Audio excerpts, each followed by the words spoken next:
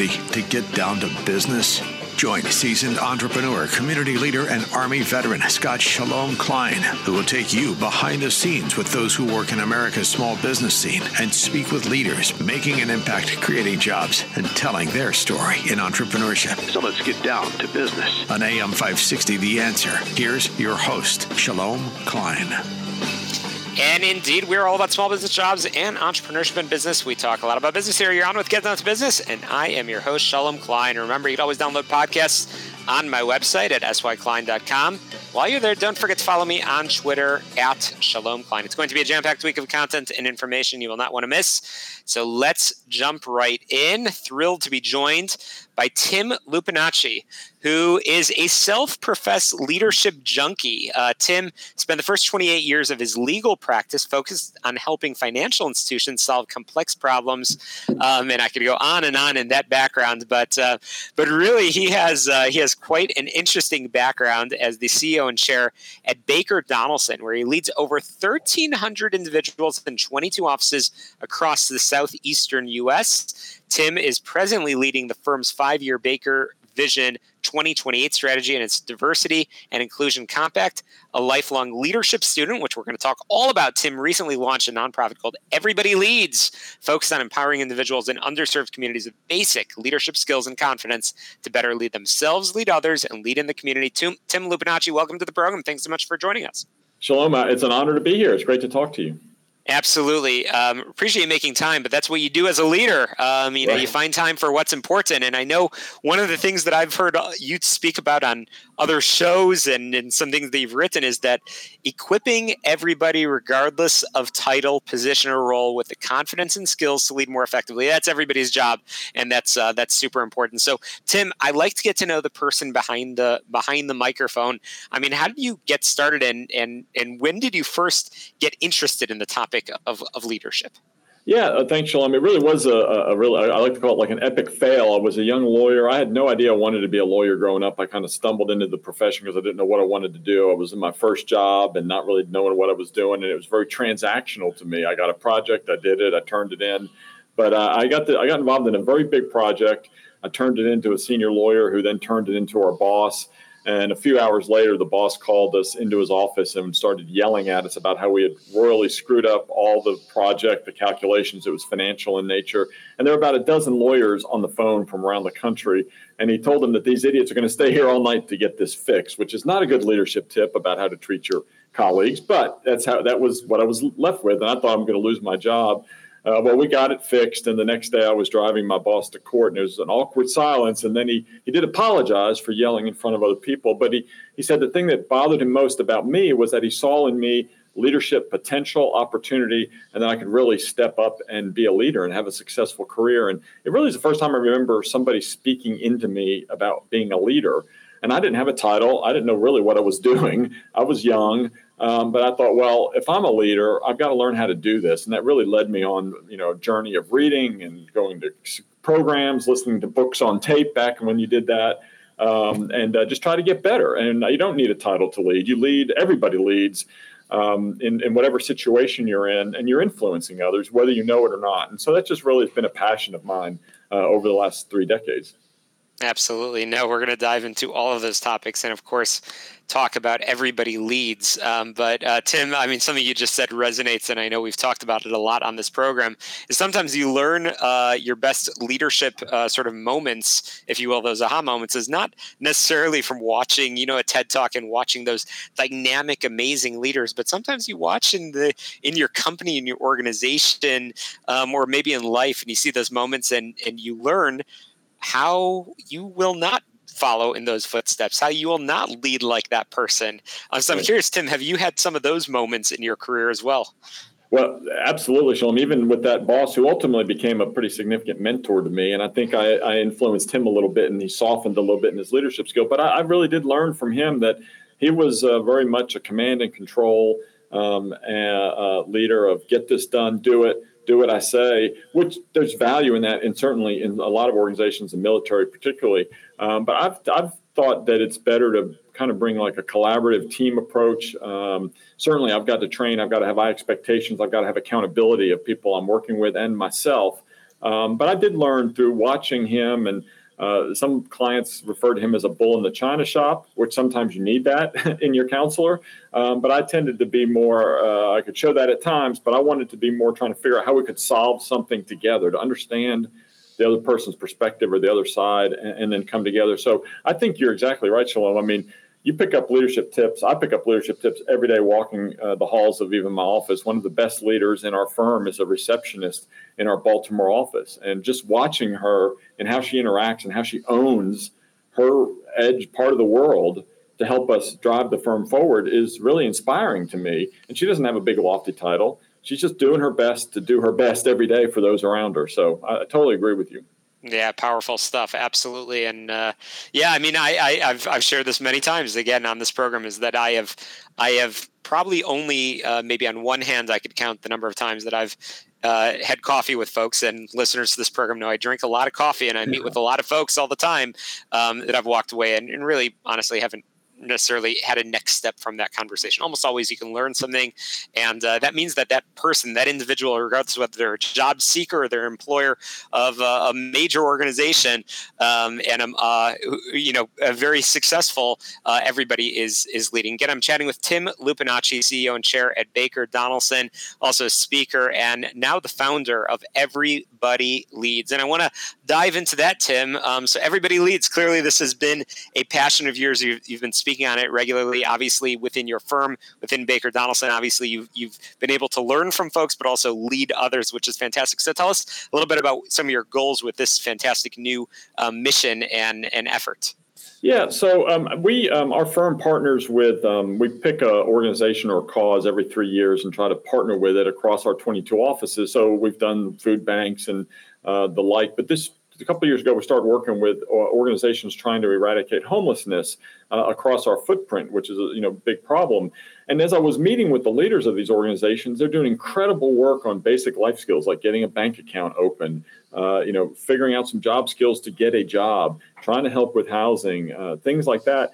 And then when I was talking to them, one of the things that really struck me was that now they've skilled, somebody's got the skill building up so they can go get a job. There's a lot of basic leadership skills that you need, like conflict resolution and teamwork and working with others and showing up. And so as I was talking and listening to some maybe gaps in what they were trying to accomplish, I thought about creating this organization that was called Everybody Leads to try to bring along basic leadership skill training alongside other nonprofits doing incredible work. And so we launched it earlier this year, meeting with some examples are individuals who are maybe coming back into society from having been in prison, or youth who had really had some struggles in their teens and were now trying to get back on track towards a job and a career and giving back in the community. And just coming alongside and doing leadership modules and speaking into them about being a leader and owning their career and showing up and really effective communication and the like. So it's been really rewarding to work with some of these younger folks, younger individuals, and see their passion to want to, regardless of what's happened in their past, they're trying to take steps forward, and just to be a small part of that, just to give them that confidence has been very rewarding. Well, congratulations on that. And you've really already dived into my next and really my final question as we're coming to the conclusion of our time together is, for our listeners, everybody constantly seeking professional development, seeking to become better. I know that's true of all of our listeners, entrepreneurs, successful in business in whatever industry that case may be. They've heard your message, Everybody Leads. But how do you, in 60 seconds or less, how do you improve your leadership skills? What are some of those key characteristics of successful leaders that you've seen, Tim? Yeah, I think, first of all, it's really that commitment, what you said, Shalom, and you talk about a lot, is getting better every day. Try to look for opportunities to learn, to be curious.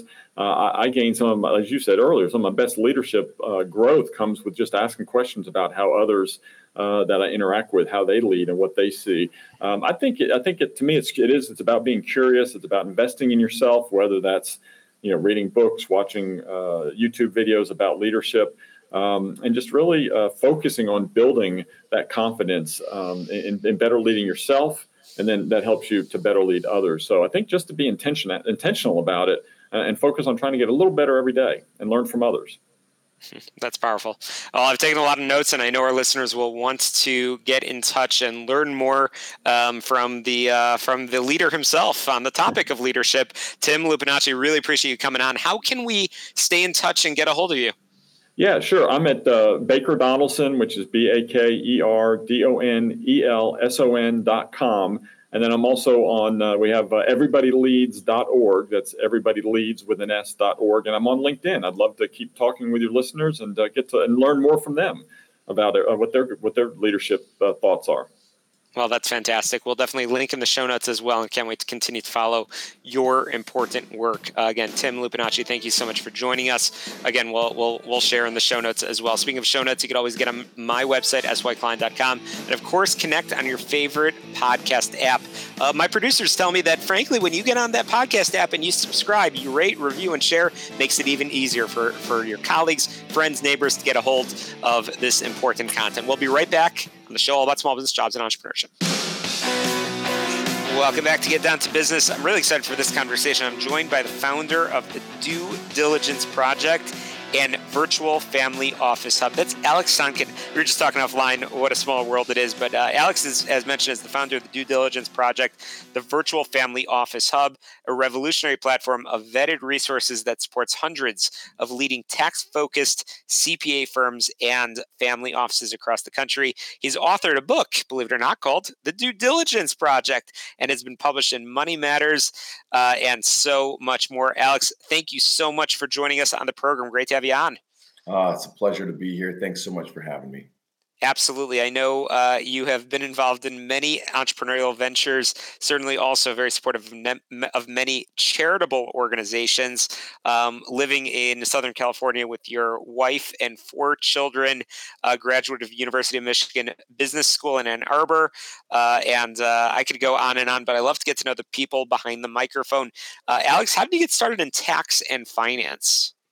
Tax and finance. Yeah, I got my career started in Chicago as an options trader. And I really liked, and I was on the floor. So I was a member of the Chicago Board of Trade, the Merck, and the CBOE. And I liked the idea of riskless arbitrage. And what we did as options traders, we would try to buy options, on one exchange at a low price and sell a similar or the same option at, like, for instance, we did arbitrage between the Chicago Board of Trade, Chicago Mercantile Exchange, Chicago Board of Options Exchange. So we were just trying to buy one option at a low price, sell the similar option at a higher price at another exchange, and capture that profit.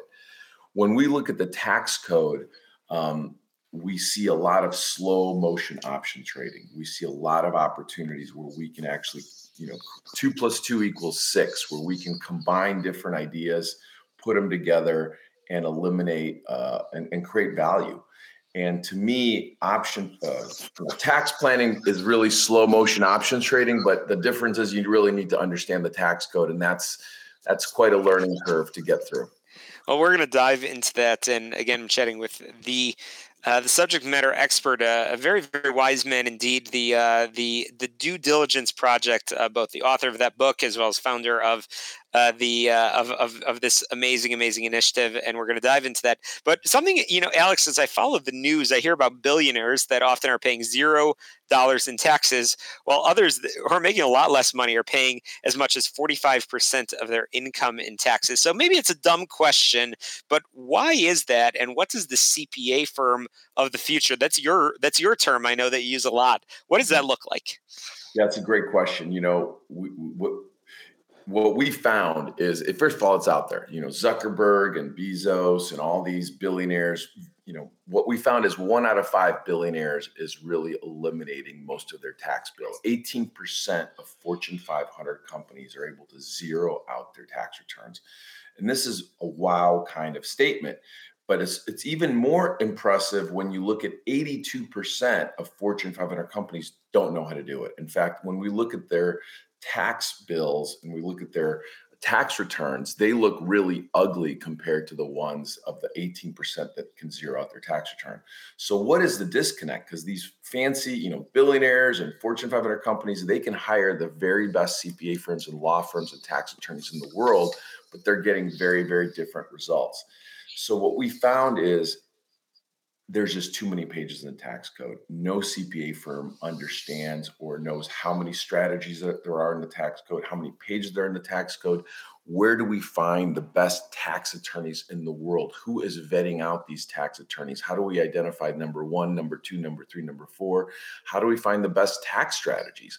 When no one seems to know how many pages there are in the tax code, you can't know how many strategies there are in the tax code. So how do we solve this? The way our community has done this is we've been doing this for over 15 years, is we built the largest independent peer review community who are basically, we're emulating Amazon and Netflix and basically emulating their independent peer review. So we're eating this elephant one bite at a time. Everyone in our community, we have hundreds and hundreds of CPA firms and family offices, and every member has to be a tax-focused CPA or EA, or really be a tax attorney with specialties and leadership position in their specialties. So they're introducing their favorite resources, favorite tax reduction resources, favorite strategies into our community. And every single member in our community vets out, ranks, and rates each strategy. So similar to on Amazon or on Netflix, you're not watching movies that are 1 out of 5 stars. You're trying to watch movies that are, 9 out of 10 stars, or buy books on Amazon that are 4.9 out of 5 stars. Why? Because you've said thousands and thousands of people have already rank and rate those products, those books, those movies. We created that same facility for CPAs because it's really hard to go into that tax code and find tax strategies where, just pick up the tax code and start reading it. It is a very complicated legal document. But by having hundreds and hundreds of independent CPAs introducing their favorite resources, introducing them to our entire community, and letting each CPA, each tax attorney independently vet out each strategy, ask their questions, get their questions answered. And what we do is we supply all of the FAQs, all of the notes that have been gathered for the last 15 plus years on each strategy to each member in our community, which reduces their time to complete their due diligence, either create confidence in the strategy or say, we're confident, we don't like the strategy, we don't want audit risk, we don't tax court risk, we're going to throw this out. So this has really become, that's really what the Due Diligence Project is. It really is an independent peer review community, except we don't allow normal people to participate in this. We really need people that have at least 10,000, hopefully 50,000 hours of experience in audit and tax court. Who are those people? Those are tax-focused CPAs. There's a handful of tax attorneys who are the leaders in their respective areas. And those are the people that contribute to the project, research every strategy in the project, and then get their feedback and get their questions answered on each strategy. And then ultimately, they're going to decide whether they're comfortable bringing these strategies to their clients or not. So helpful. Again, I'm chatting with Alex Sonkin, founder of the Due Diligence Project and Virtual Family Office Hub. Alex, we've talked a lot about, taxes. Appreciate your background and your expertise in this area. I want to spend the last few minutes of our conversation talking about the family office of the future. But before we do that, I want to understand what common mistakes often happen within family offices.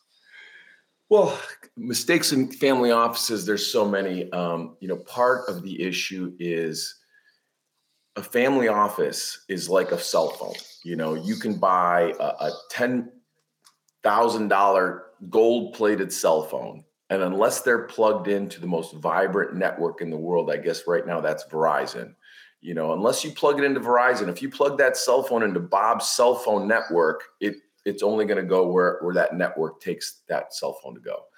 So the key to a vibrant family office is the nature of their ability to complete due diligence. And it's very hard to do due diligence on investments. There's a lot of moving parts. Where we're really, really good is doing due diligence on tax strategies. By showing a tax strategy to one tax-focused CPA or one tax attorney, that's good. But by showing that strategy to, say, 500, 600, 700 independent CPAs or tax attorneys and getting their independent feedback, we have so many more data points to look at. It reduces the risk of audit. It reduces the risk of tax court.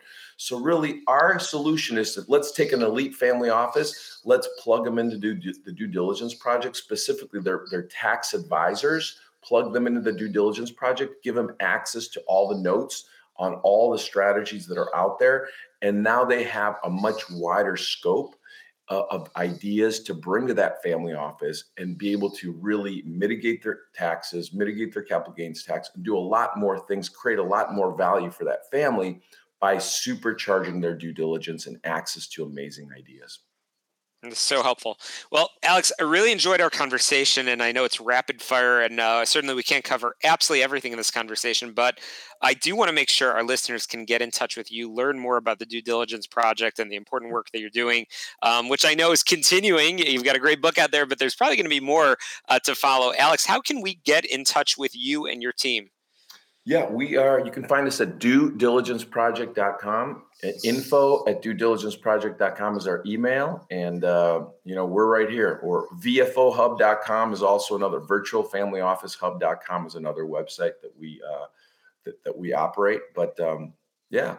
So any of your listeners, if you're dealing with highly appreciated asset sales or liquidity events, things like that, you want to introduce your most trusted tax advisor to the due diligence project, let them plug in and access a whole world of world-class tax planning solutions.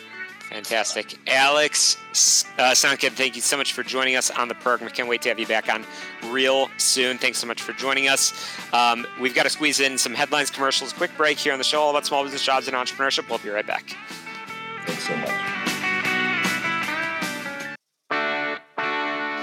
Welcome back to Get Down to Business, the show all about small business, jobs, and entrepreneurship.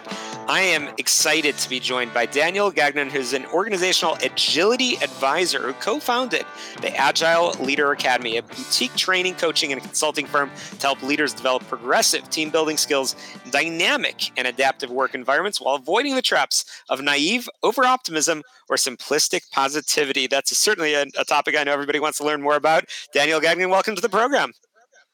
Thanks for having me, Scott. Really pleased to be here.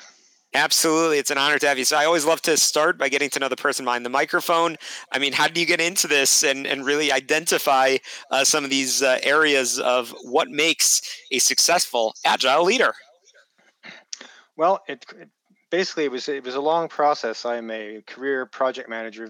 I was a very traditional project manager, portfolio manager, program manager in large financial institutions for many years. And when I first encountered agility, it was sort of like counterintuitive. I was going, "What is this way of working?" There was a team next to my office, in that that initial large financial institution that seemed to be having too much fun, and they were getting on my nerves. And I'm going, "This can't be serious stuff." But I wound up working with a team that was doing Agile, and it became because they were doing it successfully, and there are some very specific criteria to how it can be done successfully, which I've learned over the years. Basically, they turned me around completely, and I it was like a light switch going off at one point, and I could not go back to an entirely traditional way of doing things. I had learned that pragmatism and a context-driven approach to how we work within organizations is absolutely paramount, and you can't hold yourself to any specific way of working or dogma. You need to learn what works in your context, and that was the biggest thing for me. Indeed. And many business leaders are beginning to realize the benefits, both organizationally and financially, of creating an environment where all employees and stakeholders feel invested and validated enough to challenge the status quo. I mean, the theme of this week really is leadership. I know you and your team have trained thousands of people, held many, many, many events, and you've spoken regularly. But I want to dive into some of these areas so it could be helpful to our listeners and their organizations. So let's talk, human-centered workplaces. That's something you are the subject matter expert on. How can that culture naturally facilitate employees to push company growth? I insist upon that human-centered aspect because one of the things I have seen too much of is process-centered organizations. And it's particularly endemic to the phenomenon known as digital or agile transformations, whereby usually a transformation is imposed, a methodology is selected, and it is rolled out in a traditional change management fashion.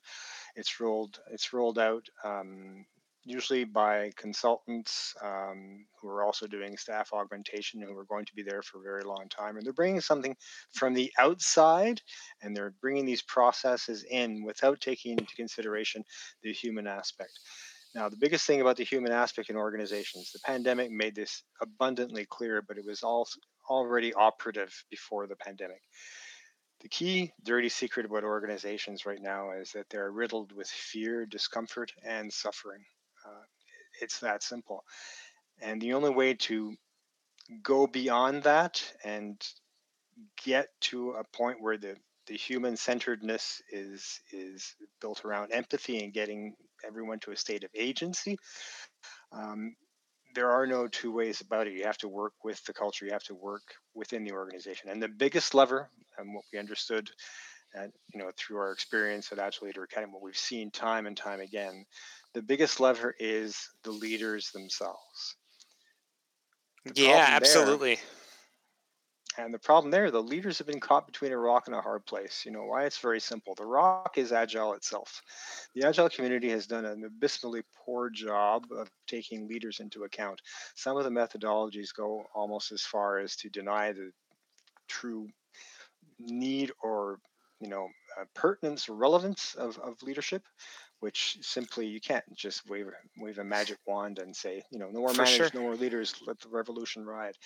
Daniel, I have to ask. Sorry to interrupt, but sorry, I have to ask. I mean, I'm curious. A lot of companies, especially in the technology space, are diving into that agile space. But I know one of the things that you have argued is that this is really industry agnostic. And so, if you don't mind, in just 30, 45 seconds or so, tell us a little bit about some of the industries you've been working with and how all companies can get in touch with you. Some of the latest work I've done has been, one very successful engagement with a very large law firm, and getting leadership there to, a law firm is basically a constellation of partnerships. It is incredibly adequately suited for an agile way of working. By that, just an openness to innovation and a willingness to hear what everyone on the team has to say. A partner and his or her team are an agile team. Another one was manufacturing in a huge, global appliance manufacturing.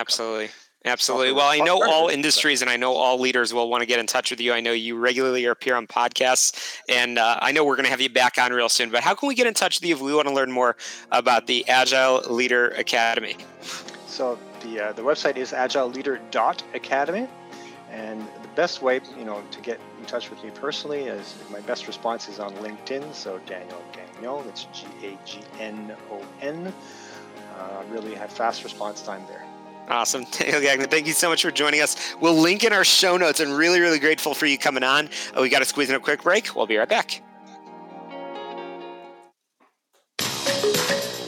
So indeed, everybody knows that change is never ending. We've been talking about it throughout the show today. We do this every week on the program. Media continues to tell us that change is hard, but I know our next guest says it is a lie. We are constantly adapting in our role as leaders to demonstrate how people can take everyday adaptation and apply it to their work to drive higher levels of resilience. And that's what our next guest, Jeff Skipper, who is an international change leadership consultant for organizations in energy, finance, technology, and other spaces for over 25 years. He is beginning with a 12-year career at IBM. He's guided change projects by focusing on the people side of change. And he has a new book, Dancing with Disruption, Leading Dramatic Change During Global Transformation. That's what's been going on right now. Jeff Skipper, welcome to the program. Hey, great to be here. So I always love to understand the people and their passion behind the microphone. Jeff, how did you first discover this very, very fascinating area of regarding change and leadership, and frankly, change leadership? Yeah, it is a long story. I'm one of these folks, I think, unique that you can see this thread through my entire career. Right back to my master's work in organizational psychology. I've always been interested in how do you help people perform at their best. And when folks encounter change, it often feels like a barrier to them of, shoot, I've been doing things and it's been going well for so long, and now I got to pivot in some way, and I'm not sure I'm going to do that. And it looks like I'm going to lose influence in the organization. And so I really set about this work of how do you help people overcome those so they can get back on their feet or even reach new heights very, very quickly. That's powerful. Well, that's a great background story. So I want to dive into this again. I'm chatting with the author of a new book, "Dancing with Disruption: Leading Dramatic Change During Global Transformation." So, Jeff, you talk about this regularly that leaders that leaders sometimes perceive change to be hard. Why do you think that is? Honestly, I think a lot of that is media. So we see headlines that say change is hard. People don't like change. I've heard leaders say that. And I think it's a reflection of most people are aware, hey, when we see something that looks challenging, our brain does that fight and flight response. We have those choices, and both of them are considered negative. But reality is we don't approach all change this way. I was just writing up an exercise for some other change leaders saying, how many of you wanted to get in line to be one of the first for something? We all have examples of that where we wanted to be first because we want to embrace change rapidly. So it's really just a perspective. It's easy to say change is hard, change is challenging, but every day we have disruptions in our lives, minor, major. We navigate them, we move on, we embrace change all the time. Fantastic. Well, you mention frequently in your writings and some shows that I've heard you on that middle managers are particularly critical when aiming for quick transformation. Why is that? Reality is that most change is announced from the top or near the top. So an executive gets up, says, this is what we're doing, here's where we're going. Now, when people leave that meeting or finish listening to that and they have questions, where do they go? They typically go to their leader, their direct supervisor. And if that individual says, yeah, I don't really know what's going on. Okay, what just happened to the credibility of this change? What's the likelihood that I'm going to get on board? So it's great to have it announced from the top. That's in fact an important element of leading change well. But then individuals need to know their direct supervisor is going to support it, is going to reward it, so that as they consider, am I going to buy in? Am I going to do this challenging thing? Am I going to go through the pain that this change might cause? They want to know that their manager is behind them, because if not, they're going to hesitate. Yeah, you're right that those middle managers are at such a critical place within the organization. And so one of the things that, our frequent reaction to things is we need more training. We should develop a training plan for this. But I know you argue that training isn't enough to help people prepare for change. Why is that, and what is? Well, training is typically separated from really the work situation. So it's like saying, how many people learn to ski by practicing on a video game? It just can't get you that far. So we need to ensure that there's a transition from training into the workspace. And again, managers are a key part of this, so that as I'm trying to apply what I've learned, I have someone there that's going to support me, someone then that's going to encourage me when I make mistakes, because we're not perfect the first time around. So training sets the stage, but it's when we try to apply it on the job that we really need the greatest amount of support to ensure when we do have that failure or setback, we're not going to stop altogether. Absolutely. I'm chatting with Jeff Skipper, international change leadership consultant and the author of Dancing with Disruption: Leading Dramatic Change During Global Transformation. Jeff, it's interesting. There's a lot of folks that I think truly want to grow. Professional development is the theme of this show, but we know that across the many, many hundreds, dozens of organizations that you've worked with, there's no doubt going to be people that just won't buy into change. What do you do with those folks? Well, I give them a very short exercise, and I say, I want you to think about a particular change that you want to see happen, or that you're spearheading, and ask yourself, on a scale of 1 to 100, what do you think the success of that change is dependent on people? In other words, if you want to see the returns you're looking for this change, how much do we need folks to do something different? And I don't care what the number is. They might come back with 70%, 80%, 10%. But the reality is we can never get through a change without people. There's always a role for them in that. We need them to do something. So with that in mind, we have to pay attention to the psychology of change and how we get people engaged. No doubt about it. I've got a lot more questions for you, and good thing we're going to continue our conversation in just a minute after a quick break here on the show all about small business jobs and entrepreneurship. Get on my website, syklein.com. Follow me on Twitter @Shalom Klein, and of course, get on your favorite podcast app. Be sure to subscribe, rate, review, and share. Just search for Get Down to Business. But again, quick break. Don't touch that dial. We'll be right back and Get Down to Business.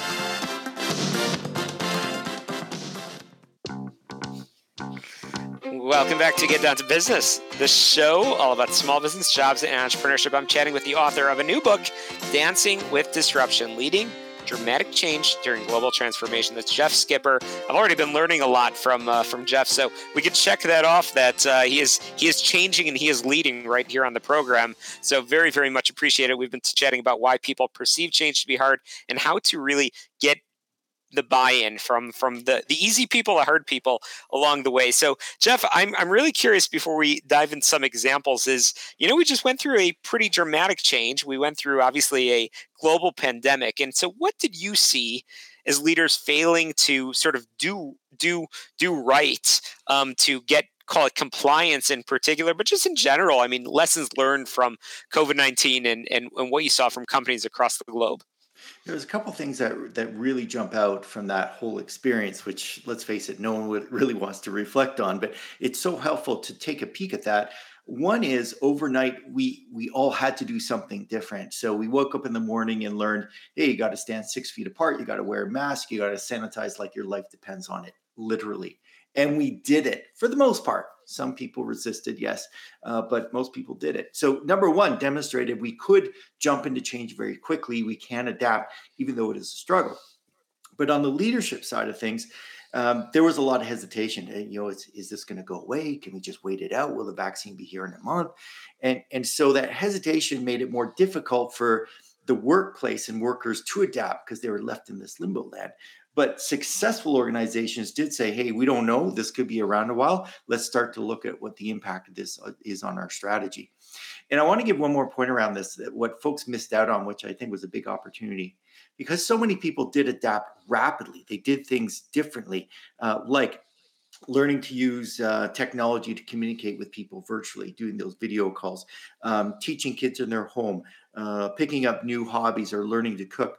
I really think leaders should have written down all the examples of how people adapted in some major ways to bring them back up when the next change would come around. In other words, tomorrow, if you told me, hey, Jeff, sorry, your job is shifting. We're going to need you to pick up a few more skills and do this over here.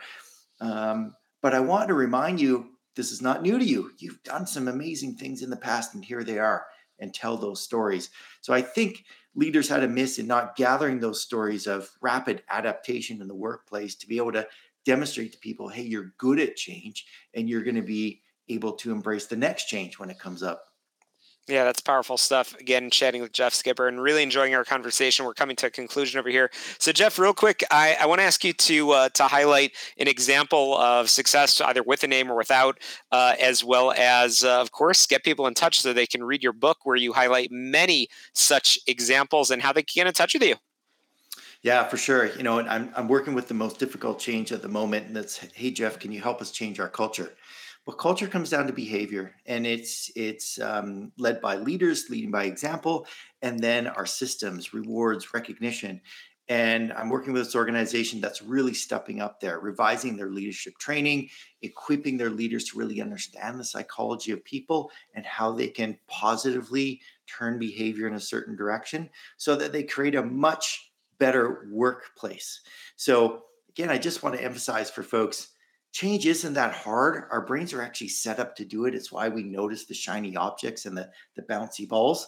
But we have to be very planful, directed in what our leaders do to encourage people to embrace it. Yeah, absolutely. Well, I definitely want to make sure our listeners get in touch with you so they could learn more, really, really enjoy this conversation. Where can they find the book and how can they get in contact with you?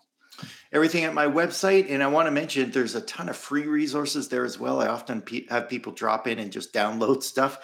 So that's at jeffskipperconsulting.com. Check out the resources, the book's there as well, and would love to have you as part of my community. Fantastic. Well, that's a wrap for us here on Get Down to Business. We've learned a lot from all of our guests. Thank you, Jeff Skipper, for joining us here and wrapping us up with such a strong message and takeaway.